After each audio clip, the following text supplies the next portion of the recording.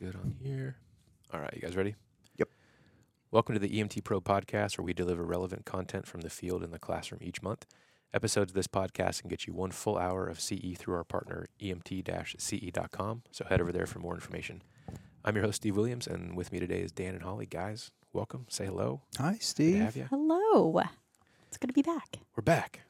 We're shooting for an episode a month this year. That's the hope. Yeah. We're going to It's do been- it. It's been tough. It has. And here we are, COVID was tough. January Jobs 6th. are tough. Yeah. Do you think like coming back from COVID was tough? Because it was like we didn't do anything and then suddenly we started doing all the things again. Yeah. It's been a And tough people weren't- transition. And like companies and people weren't ready for that like quick rebound. No. You know? Or so- parents. Or parents. Yeah, no kidding. Oh my gosh. All the sporting events and Oh, kids' Mhm. activities. all the people. Yeah. Yeah. Well, we got a fun episode today. We're I gonna be think so. talking- I think it'll be good. About basically the multitude of ways. We're going to hit on a few of them, not all of them, but some really good ways to set yourself up for success. And we've got some examples of why these lessons should be learned. And hopefully you guys can learn from our mistakes and our some people who've shared their stories with us, mistakes that I'm going to go over today. And I'm also excited to hear about a couple of these, primarily this one checklist that you guys have that you want to go over, that you guys helped develop. Yeah. For your previous agency. Previous. Awesome. All right, here we go. So, I want to talk about cardiac arrest because back on, oh boy, It's how been long a ago was while. our chat with Joe Powell from Probably Rialto Fire? a year and a half ago, maybe. I would say that. So Seems he's like a long now time. retired, and he actually told us after our episode with him that he was soon to be retiring. And let's see, that was September 8th of Oh. 2020. Yeah. That was 2020? that was when the episode launched. That Wow. was a long time ago. Yeah. My life is Okay. just slipping away. Yeah. We're here though. Barely. So that podcast with him really motivated me to get some stuff in gear in our department. And so I took a bunch of his data and And just reminding people again that he Yeah. does the heads up CPR. yeah, so the Rialto Fire model is something that I believe is constantly being tweaked. So it's, it's always under revision because they're trying to find, if I could summarize it, the best combination Yeah. of new treatments and, treatment modalities to get the best, neurologically intact survival Mhm. rate, or the Utstein criteria, or Utstein, I don't know how you pronounce it, but actually while we're on the podcast, I'm going to see if I can Google any Utstein? changes. No, Oh. any changes that I'm all Rialto Fire The It's kind of fun to Lutstein. say. has Sounds like a done. beer. Where we're working, where Holly and I are working, we're moving to the heads up here pretty soon. Mhm. With some variations, obviously, but Yeah. that's where the movement's going. Mm-hmm. Yeah, so to kind of back up a little bit, after that interview with him, I had already been looking at a lot of the Rialto Fire stuff because I was tasked with putting a bunch of changes to the way we do cardiac arrest. We were kind of stuck in the pit crew CPR model, which is great. I mean, you Right. still got to have that, Right. Because you have to have, known roles and responsibilities, Mhm. Yep. and those have to be clear, right? And you only get there by having a plan in place and by training on that and everything else. But the way we were approaching cardiac arrest wasn't changing much more than, ACLS with a pit crew CPR component attached to it. And so, it's hard not to pay attention to a department that is throwing out numbers like 71%, Yeah. Yeah. cardiac survivability rate It's amazing. when looking at the Utstein criteria with their with the way that they approach it. So I went to our department managers and said, hey, this is what I'd love to lead the charge on and see if we can get some things put in place. And there was some hesitation for sure, but I got the right people convinced, I would say. And then from there, it was a slow process of getting it pieced together and kind of building a team to help train our department and get some things set up. But one of the things I remembered most was, when I first started in like 2006 timeframe with EMS, I remember watching certain paramedics run a cardiac arrest call and see it was they were following ACLS, but some, we had a couple that were like right near retirement, and they would revert back to the ACLS they learned, 10, 15 years long prior. Shock, right? shock. Yeah. Everybody shock. Yeah. Hanging mannitol. It's like, dude, we Right. don't carry that drug anymore. It's like, oh, yeah, shoot. And so I just remember thinking, shoot, shouldn't this be just a little more organized, And I'm a very, anal retentive type person. I like bullet points. I Really? like checklists. I didn't know that about you, Steve. Yeah. yeah. I don't like disorganization and, not having a plan. That gives me anxiety. So I got, I'm not telling you guys anything you don't know. But I got this buy-in, and we created these steps kind of thing that was based off of the Rialto fire model at our local fire department. And so I'm going to pull that up real quick.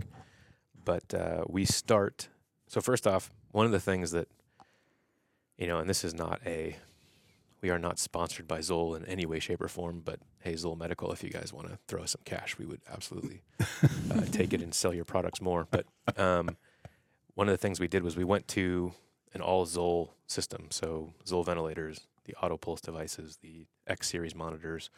And so that kind of, whether it's Zoll or Physio or whatever, system you're with, I think it's important that it just seems like things work better when you stay in one ecosystem. Absolutely. It's a great idea. It's like you don't see a lot of people mixing and matching Mac and PC, Right, kind of stuff. right. But so we created these steps, and I'm going to go over them here in a second. But I was curious what you guys, what do you remember? What you're with the new agency you're with? Tell me what they're doing with cardiac arrest response.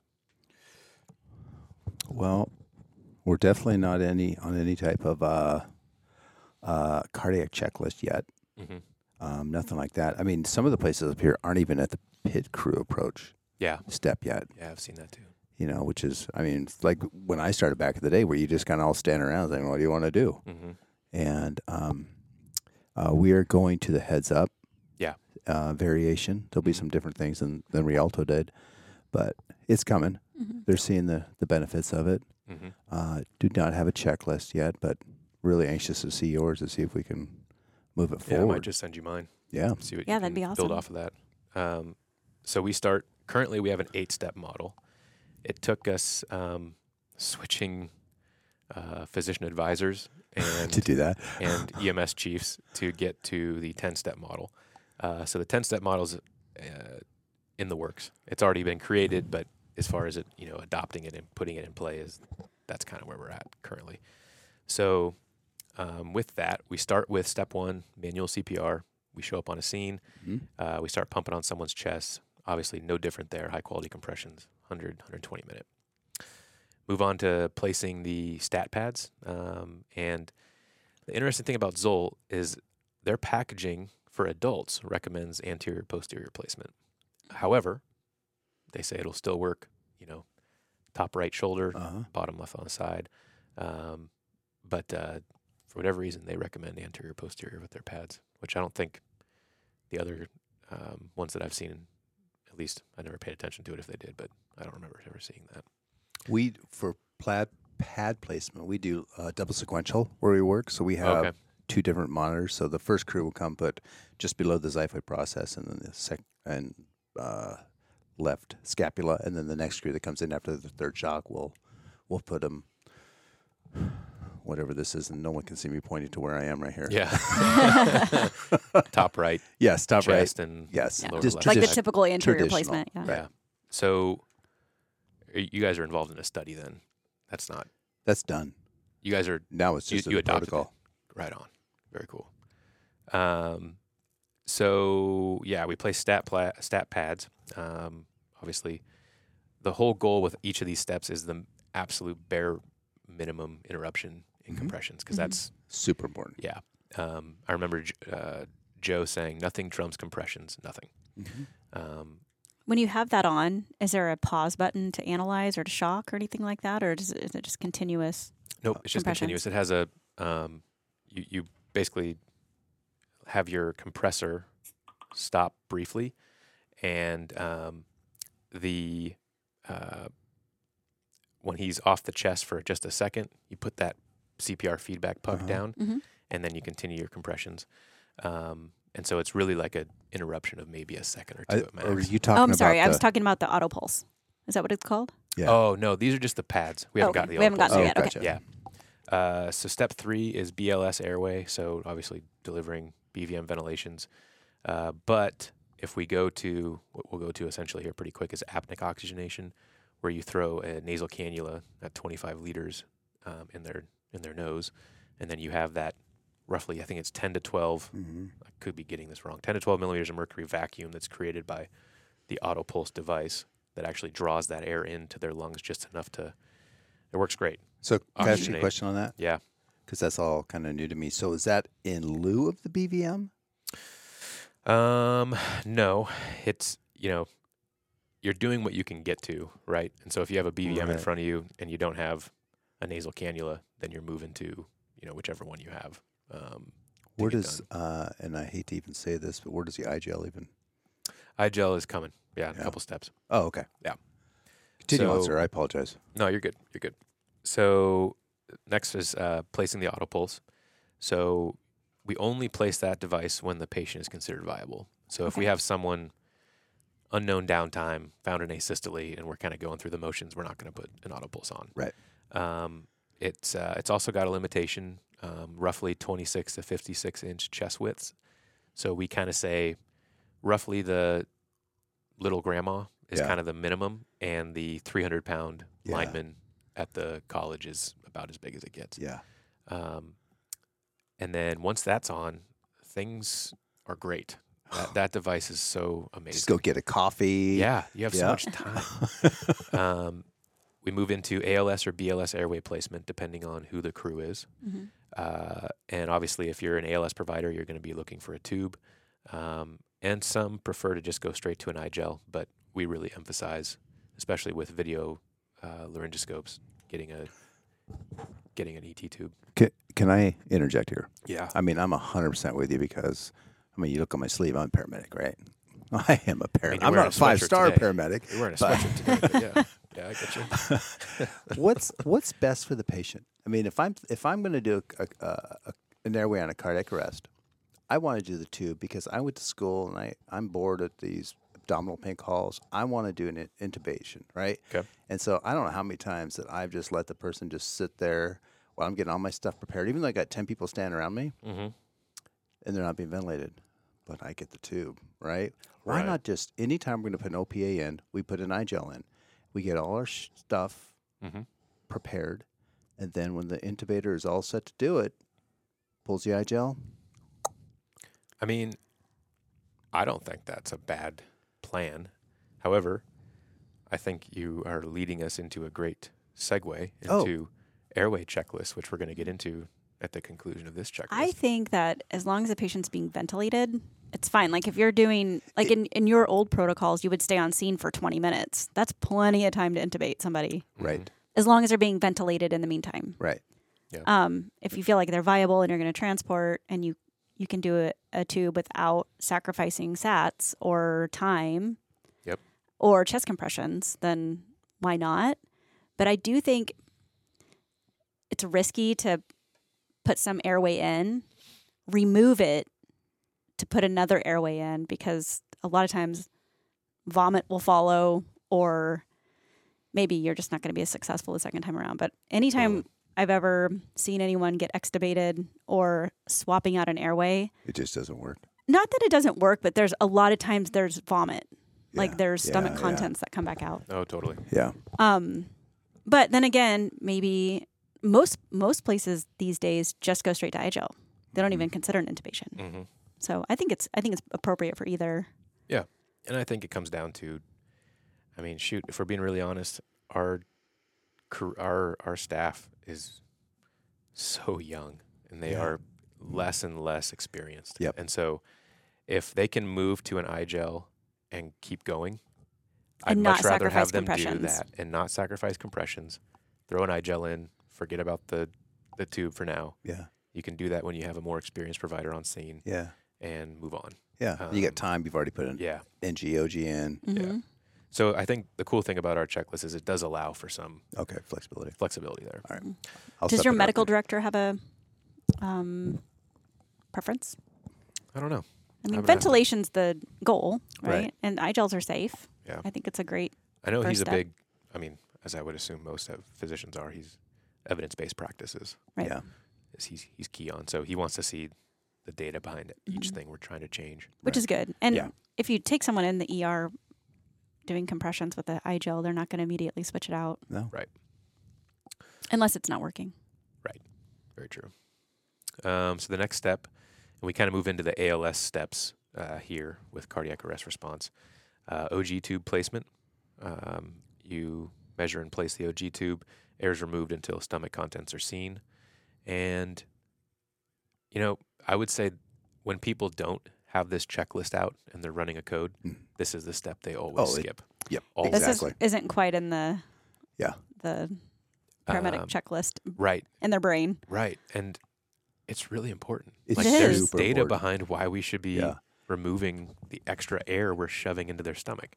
And a lot of the private ambulances around here where we work don't carry NG-OG. Really? Yeah. Oh, that's a bummer. They're so cheap. I Who cares? It's a quick thing. Anyways, after that, we move on to our IV or IO placement and medication administration. And so, and then the last step is transport.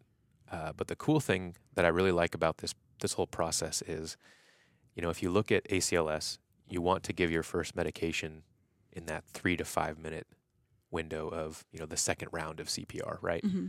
And so this, when you have a team of, 2, 3, 4, 5 people, and we actually practice with groups of 2, groups of 3, groups of 4, groups of 5, so that we know how it changes with each of those response models. When you're on your game, you can get to this step, have an IV in right around the time you should be pushing your first drug. And the teams that were doing the best with it when we started timing them and videoing them, they were ready to transport, had the patient on a gurney in the back of an ambulance from our training facility EMS room in just over 5 minutes. And That's so awesome. they're smoking it. And when you practice it, obviously practice makes perfect.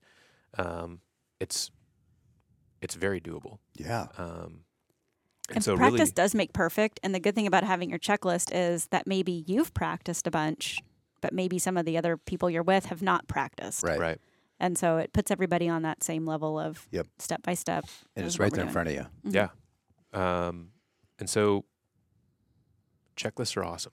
And I think one of the things that we would emphasize on this podcast, if you're listening and kind of wondering how you can affect some change at your department, go do some research and come up with your own checklist that incorporates your current protocols and just organizes them in a fashion Yeah. that can be easily replicated by the various providers at your agency.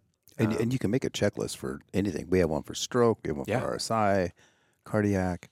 And I used to work with, remember Mark Hostat? Mhm. Yeah, Mark Hostat was a Vietnam era helicopter pilot. Thousands and thousands of hours Mhm. in a helicopter, under combat, under fire, all that kind of stuff. And then on life flight, we'd get in the rig, he'd start up, he'd have his checklist out. He's done this thousands of times, but he still has that checklist out to make sure he does all the steps. Yeah.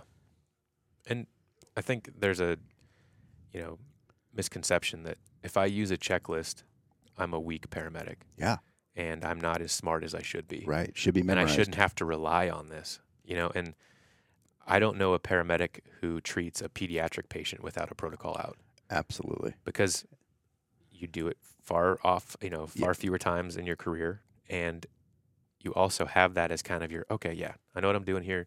This is the right drug. Yeah. You know, this is what the Broslow tape says, blah, blah, blah, blah. And There's we don't hem and haw in some areas, and then we hem and haw Yeah.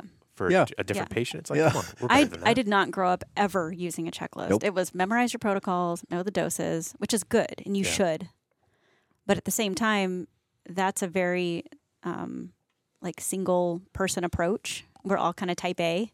Yeah. And so I'm in charge. Right. Which means I'm going to do this. But we really need to step back and bring the whole team in, and that's what a checklist does. It takes it from like a single person approach, like the PIC approach, to a group approach, which is how it should be. Yeah. That way everyone's involved. We can all They bounce do the things same off each thing other. in the ER, right?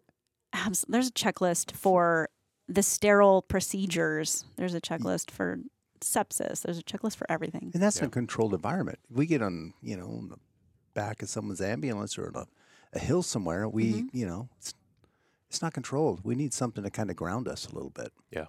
And it really does bring everybody into like center focus. Right. Instead of you're over there doing something and I'm over here doing something and we're just hoping we're all doing something. Center focus. I haven't heard that before. I just made it up. Jeez. Nice. Surrounded by smart people. So that's a good reason why, and why we use a cardiac arrest checklist. We have these cards with those steps printed out, and they're everywhere. So I think it's awesome. grab I've one and never go. done that before. Yeah.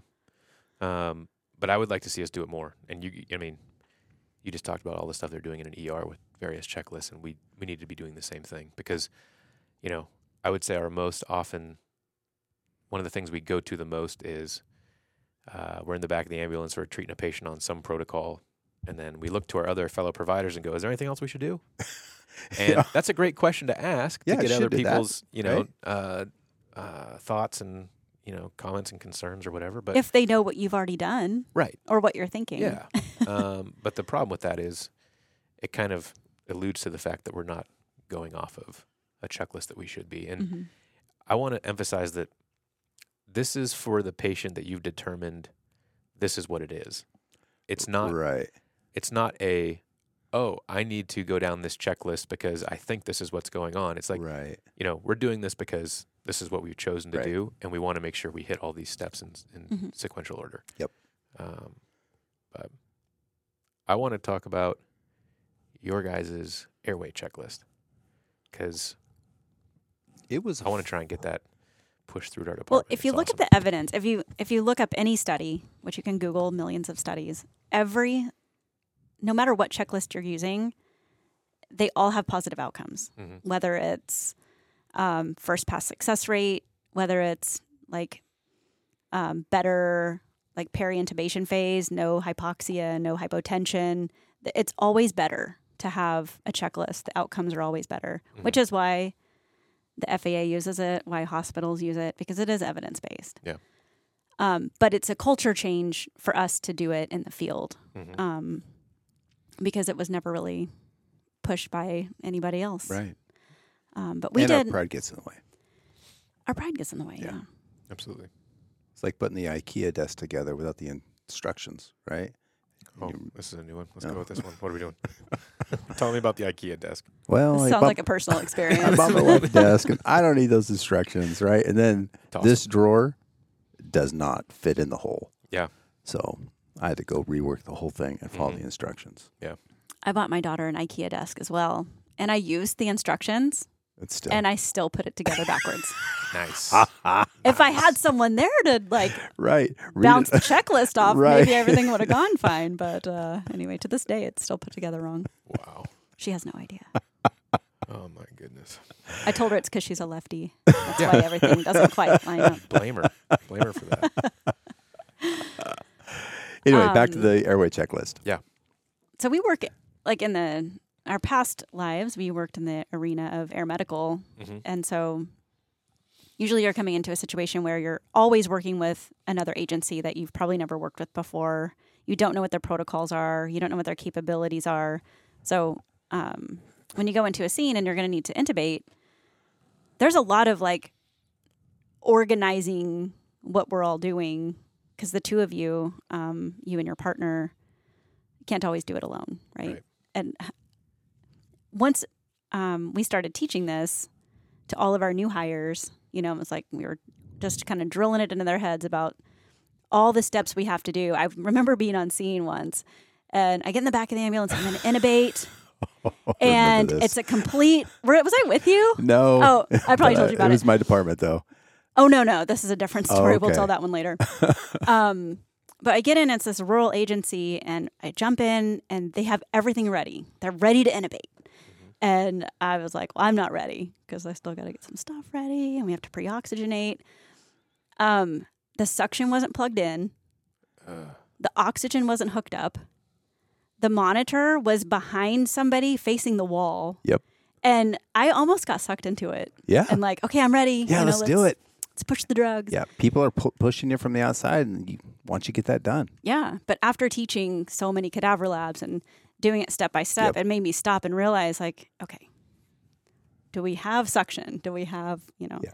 And that could have gone wrong pretty quick. Yeah. Because nobody was watching anything. If I had needed suction, it wasn't plugged in. Then you're fumbling around for it. The bougie had fallen on the floor. So the checklist is really important just to refocus everybody Yep. and walk through it.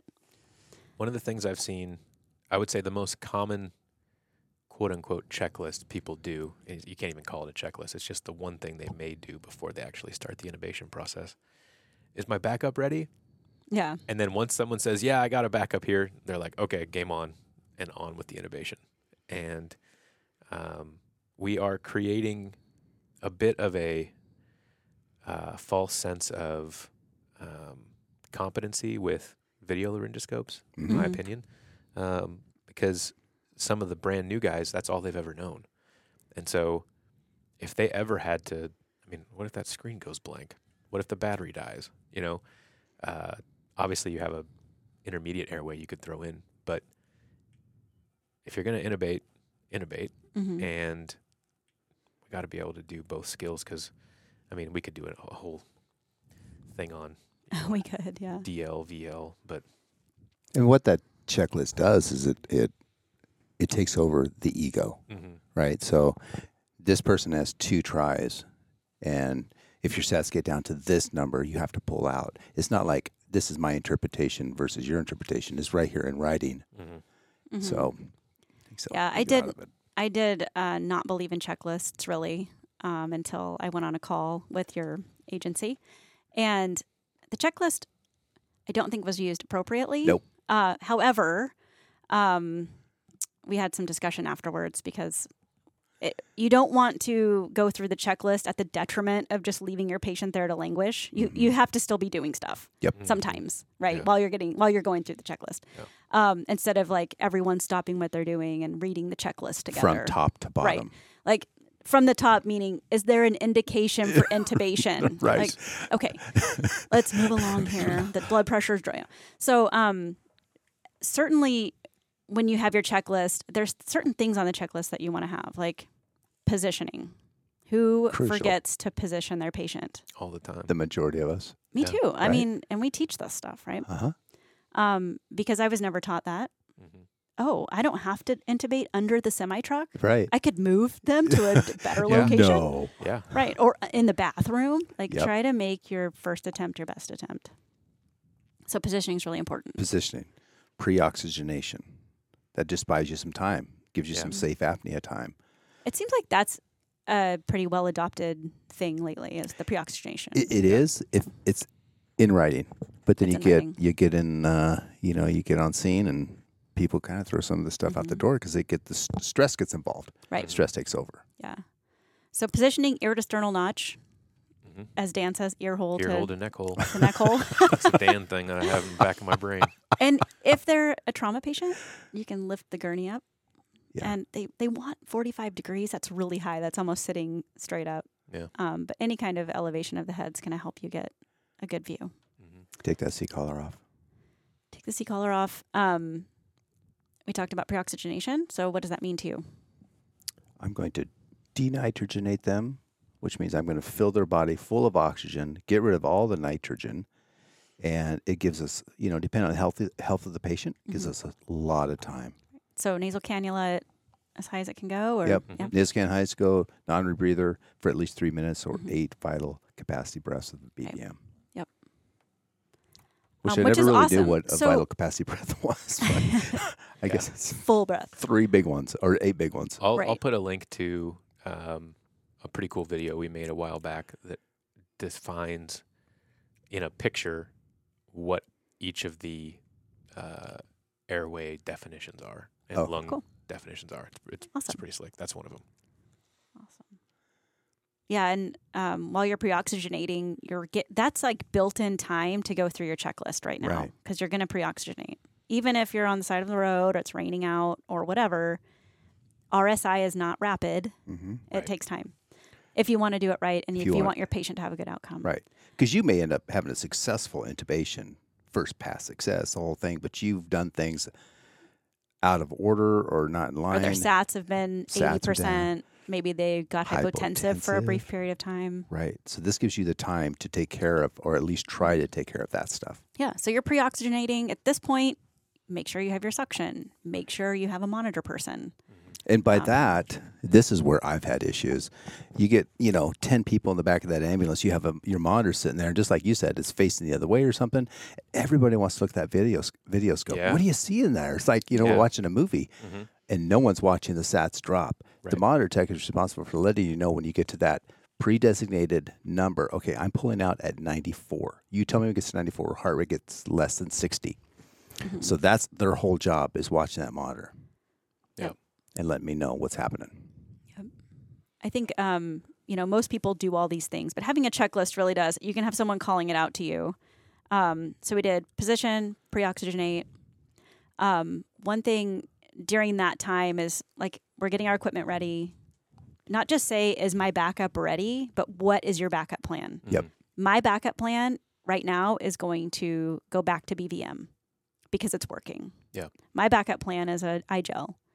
My backup plan is going to be a crike. Right. Whatever that is, make sure everybody knows what your backup plan is. So when the intubation fails, everyone's not just scrambling Right. to do Everyone knows what's going to happen. something. Yep. Right. Right. And I've given myself permission to do that crack if I need to.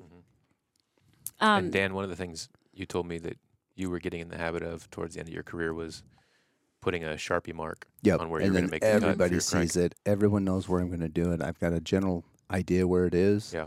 And it's not a big surprise. Yeah. I mean, I've done some cracks where people were surprised when the blood starts squirting out all over the back of the rig. Mhm. Like, what are you doing, dude? Because I didn't tell them. Yeah. Right? It's like, oh, mad scramble. Yeah.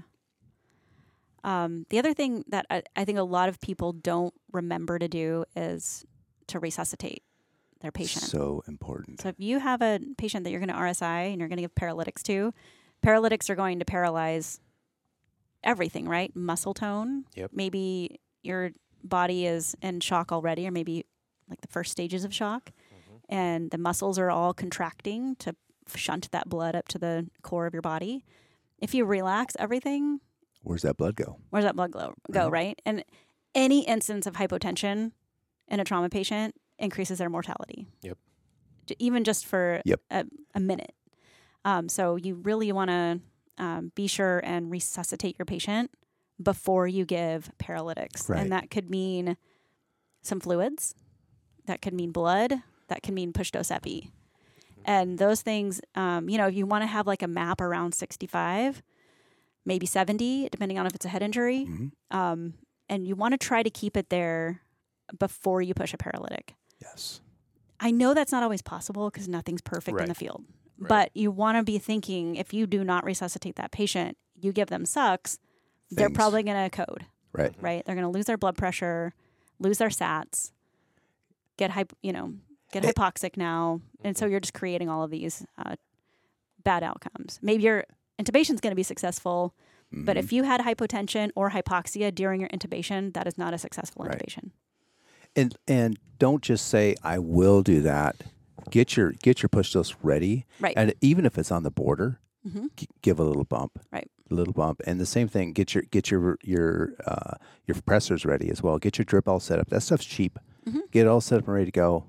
Yeah. And if you have to do it, you just do it. Right. You don't have to go through all the steps to get it ready.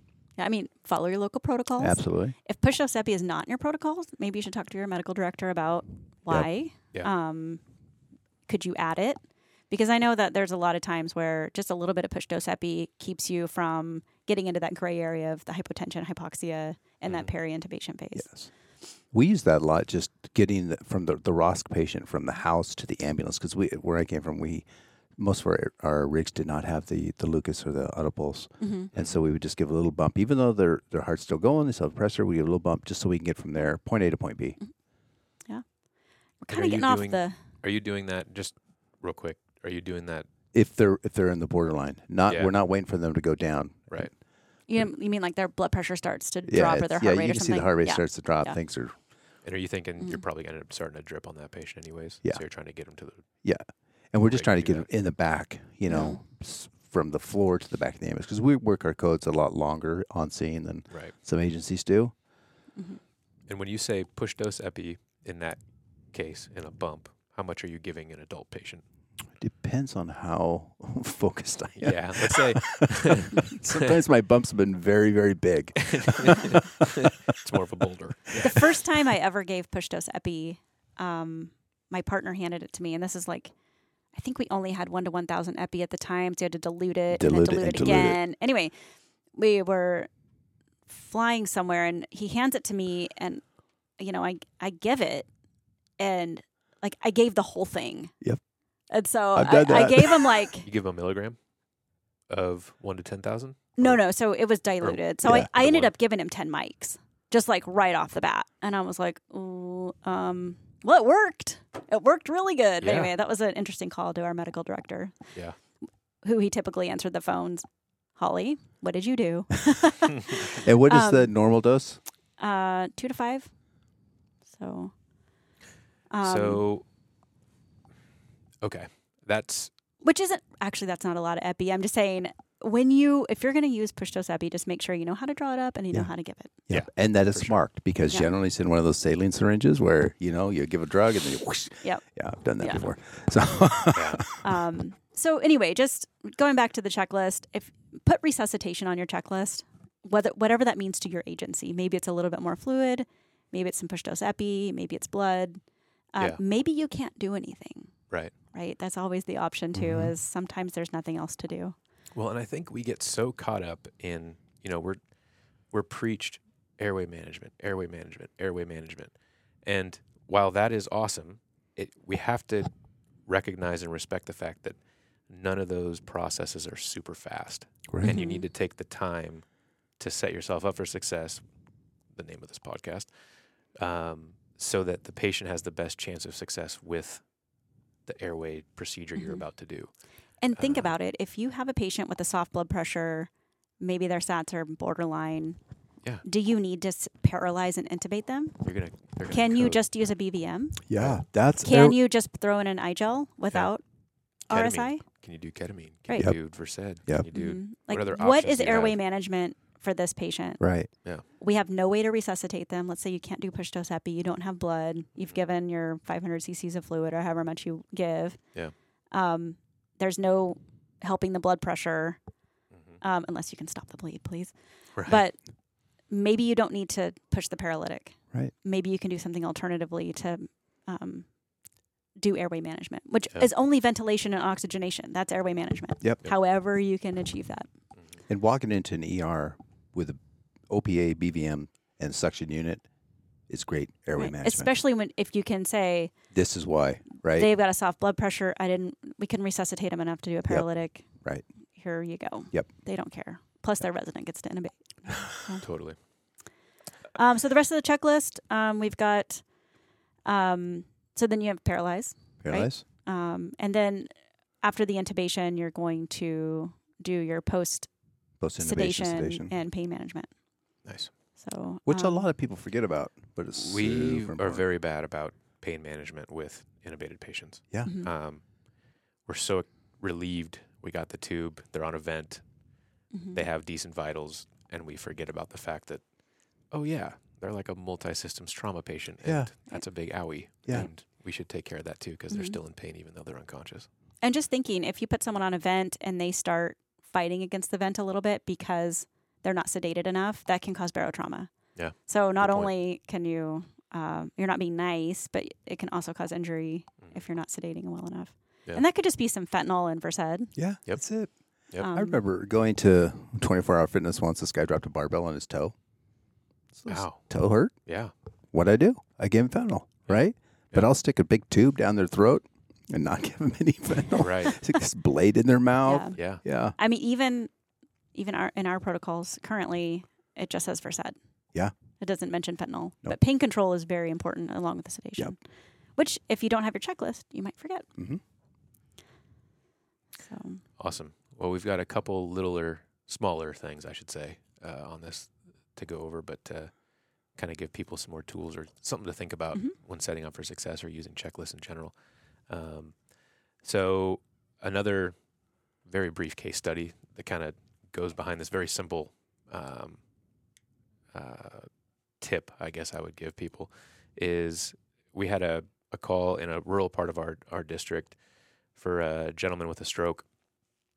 Stroke-like symptoms, I should say, but he ended up having some pretty severe CHF, and we had to work on intubating him and getting a bunch of stuff done.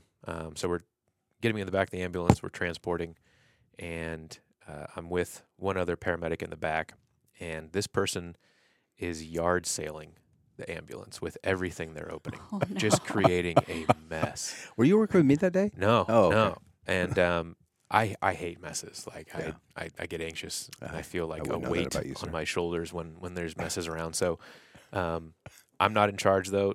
This guy is the lieutenant on the crew, and he's doing his thing. And he's at the airway. The patient's been intubated successfully, and he drops the BVM. So at some point, he drops the BVM he opened and had sitting out, and we can't find it. It goes in that black hole. It's in a black hole. Yeah. There is so much garbage and wrappers and everything else around that we can't find this thing. It's literally gone. And so I'm watching this patient, because the monitor's going bing, bing, bing. And it's like, hey, boss, this patient's desatting. And he's like, yeah, I know. And I'm like, just grab another BVM. And he's so set on finding the one that he lost. The patient desats into the, very bad zones and goes into VTAC. Oh, boy. And I'm finally screaming, grab the PED BVM. It doesn't matter. We need to get this person some air. And so we end up grabbing a PED BVM and bagging them to the ER. And thankfully, getting the patient some air corrected their VTAC. But we were, seconds away from defibrillating them. Oh, man. And that was such a good example. And luckily, no untoward outcomes for the patient. But the rule that I tell all of my interns and guys on my crew is we have a clean zone when we in the back of the ambulance. Mm-hmm. It's not okay to be messy back there because we don't have that luxury. And so when you open anything, take a rubber band off something, open up a plastic wrapper of any sort, all that trash goes behind you. And so each seat, the bench seat, the captain's chair, the CPR seat, they all have that little crevice back there between the seat cushion and the wall of the ambulance. Your trash goes behind you, and you stuff it down. Obviously, if it's a Sharp, you're putting it in a Sharps container. But that way, none of the trash ends up on the patient, and it certainly doesn't end up on the floor where the black hole of nothingness opens up and swallows up all the stuff that you're going to be hunting for if you drop it and you need it. And so there's the lesson. Clean zone, put all the trash behind you. That's so true. Jeez, I wish I listened to this 30 years ago. I know. I'm thinking back to like all the times of intubating in the back of an ambulance and that little tray area underneath like the radio and the airway stuff. It just fills up. It fills up with like gloves and drinks or whatever it is, like personal stuff, and then like garbage goes there. But that's where your suction is, and that's where your nasal cannula gets plugged. That's where the oxygen is, all the good things. But yeah, that makes a lot of sense. Mm-hmm. I used to always throw stuff in the wheel well. It's harder to get there. Oh, yeah. Just kind of lob it. Yeah. That would work too. But while you're working, I like the idea of just throw it behind you. And the helicopter was horrible. Remember, just all be it. your I can feet. imagine. Oh Mhm. gosh, yeah. You mix Yeah. that with the blood and the But saline going bag, from the ambulance to the emergency room, they're really messy. Yeah. I was like, why are we throwing stuff on? There's giant garbage cans here. Right. Why are you throwing stuff all over the floor? But, Yeah. of course, I got into it too, and it was Yeah. pretty fun, actually. But then if you Crazy. drop something in there, you can just get a new one. Mhm. But not in the ambulance. You're like no, you're mad. minimal equipment. Totally. The next one was one that you guys brought up this morning, which I thought was awesome. The setting yourself up for success is knowing how your equipment works Yes. and how to Mhm. actually build it if need be. And the example was a nebulizer and CPAP. Yeah.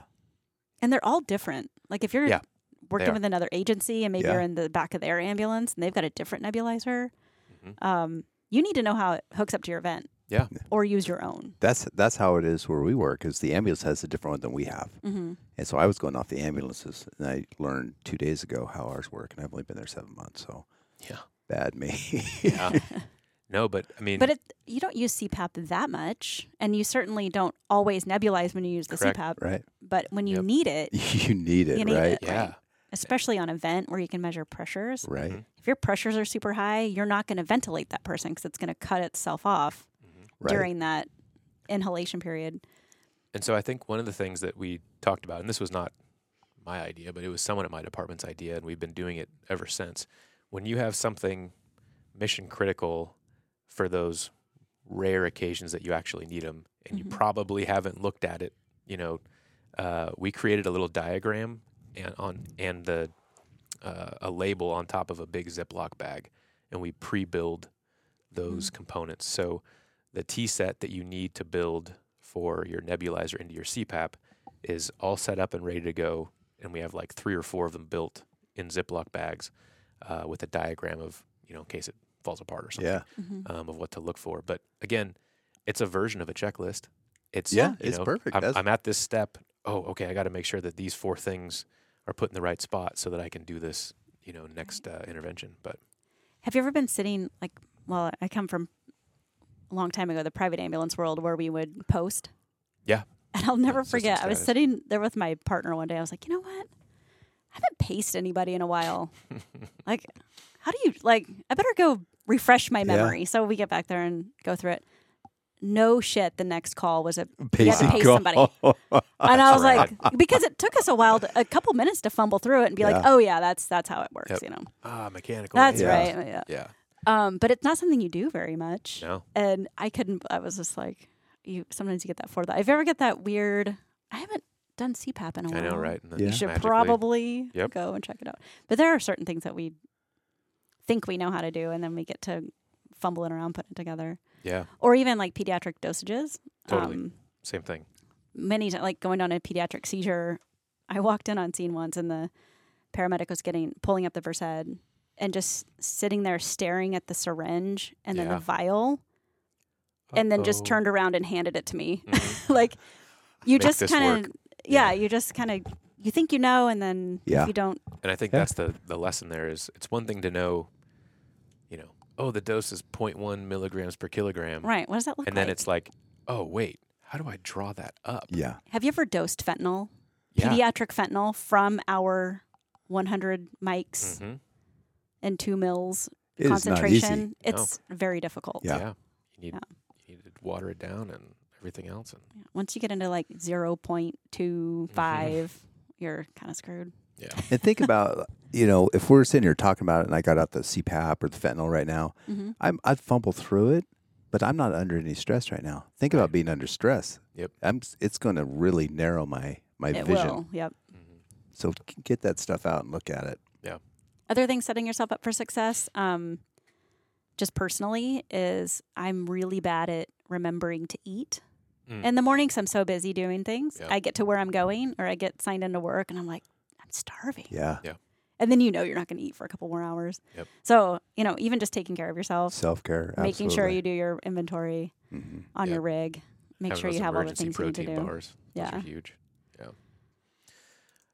Guys, that's it. We hit all the stuff we were That's going to it? talk about. Yeah.